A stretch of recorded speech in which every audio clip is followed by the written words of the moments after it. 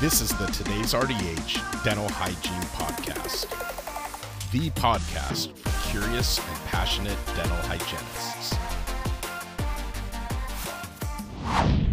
Is silver diamine fluoride the key to preventing caries in underserved populations? By Caitlin LaFonte, RDH BA. As a fairly new hygienist in private practice in New Jersey, I rarely thought about treatment options for a child that presents with a carious lesion. I think to myself, that tooth will need a composite restoration for sure, and carry on with the treatment for the day. It's easy to be caught in a daily hygiene bubble. We become so used to seeing our patients of a specific demographic and socioeconomic status that we forget that there's so much more occurring nationally and globally. Fillings are so standard and routine for us that we don't think twice about it. But what do we do in a situation where we, as clinicians, have no access to the sophisticated dental supplies that we're used to on a daily basis, or something as simple as running water? When my boss spoke about a possible mission trip to the Dominican Republic, I was intrigued. When I found out that I was lucky enough to be selected to serve on this mission, I was ecstatic. I immediately started to think of all the people I'd be able to meet and assist. I was excited about making a difference and having a greater outreach.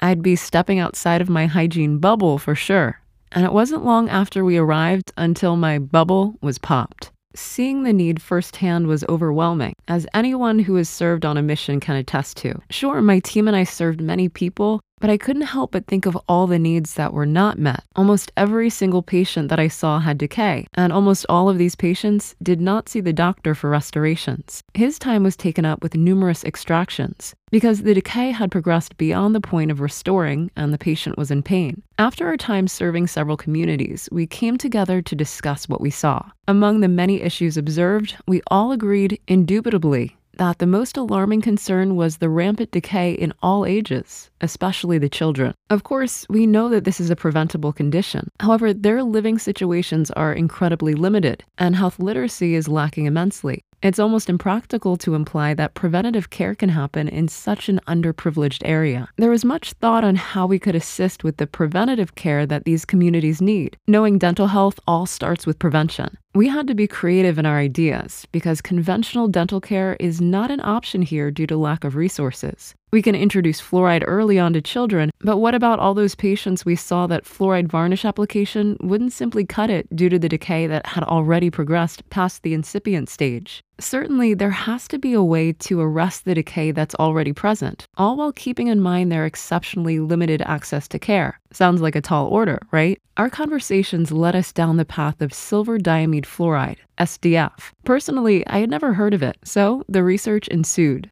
Silver diamine fluoride is a liquid composed of exactly what it sounds like: silver, fluoride, and ammonia. Each has its own unique property that, when combined, creates a stable topical agent that can arrest caries and prevent caries from progressing. Silver is an antimicrobial. Ammonia stabilizes the solution, and the fluoride helps to remineralize. This product had been FDA approved in the United States since 2014. It's highly effective, relatively low cost, and most importantly, requires little to no materials or clinical expertise to use. This makes it perfect for the application in regions that have little access to care, such as the communities we visited in the Dominican Republic. It's been shown in studies that silver diamine fluoride was more effective in preventing caries than 5% sodium fluoride varnish, and more effective by 67% in arresting caries than glass ionomer cement in preschool-aged children. These studies confirm the effectiveness of silver diamide fluoride and create a solid foundation for its implementation into a program that volunteers can follow when they're serving on a mission trip to this region or any region in need. It's worth mentioning that this product has applications for use in the United States as well, though that's not the focus of this article. I would recommend that anyone participating in a mission trip bring this product along. With the use of silver diamide fluoride, you can not only see patients for dental hygiene treatment, but you can also make a larger impact. Instead of applying sodium fluoride varnish as we did, silver diamine fluoride can be applied, and you can make a greater impact. You can easily and quickly arrest areas of decay from progressing,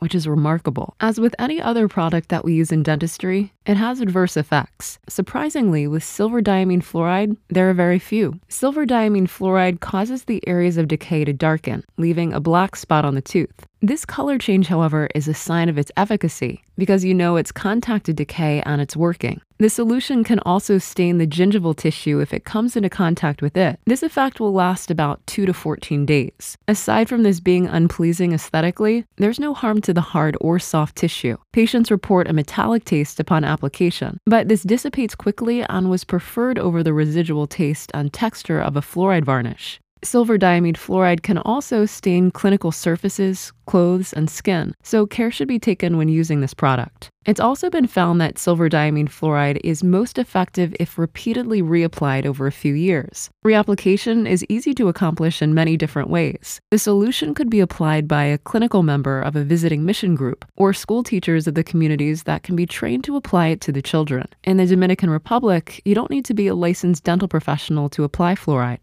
After researching silver diamide fluoride and seeing a real-world application for its use firsthand, it's safe to say that this product has a vital role in both prevention and restoration for a population that has such limited access to care. I encourage all of you to embark on a mission trip of your own to any area in the world that's struggling with access to care. It'll open your mind and challenge you in new ways to think outside the box and be creative in caring for those who need our care the most. Community outreach is always important, but with global outreach and our expertise, we can really change lives. Before you leave, check out the Today's RDH Self-Study CE courses. All courses are peer-reviewed and non-sponsored to focus solely on high-quality education. You can learn more by going to dentalce.todaysrdh.com.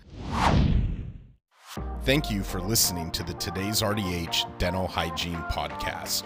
Subscribe on Apple Podcasts, Google Podcasts, Spotify, Stitcher, or wherever you listen to your favorite podcasts.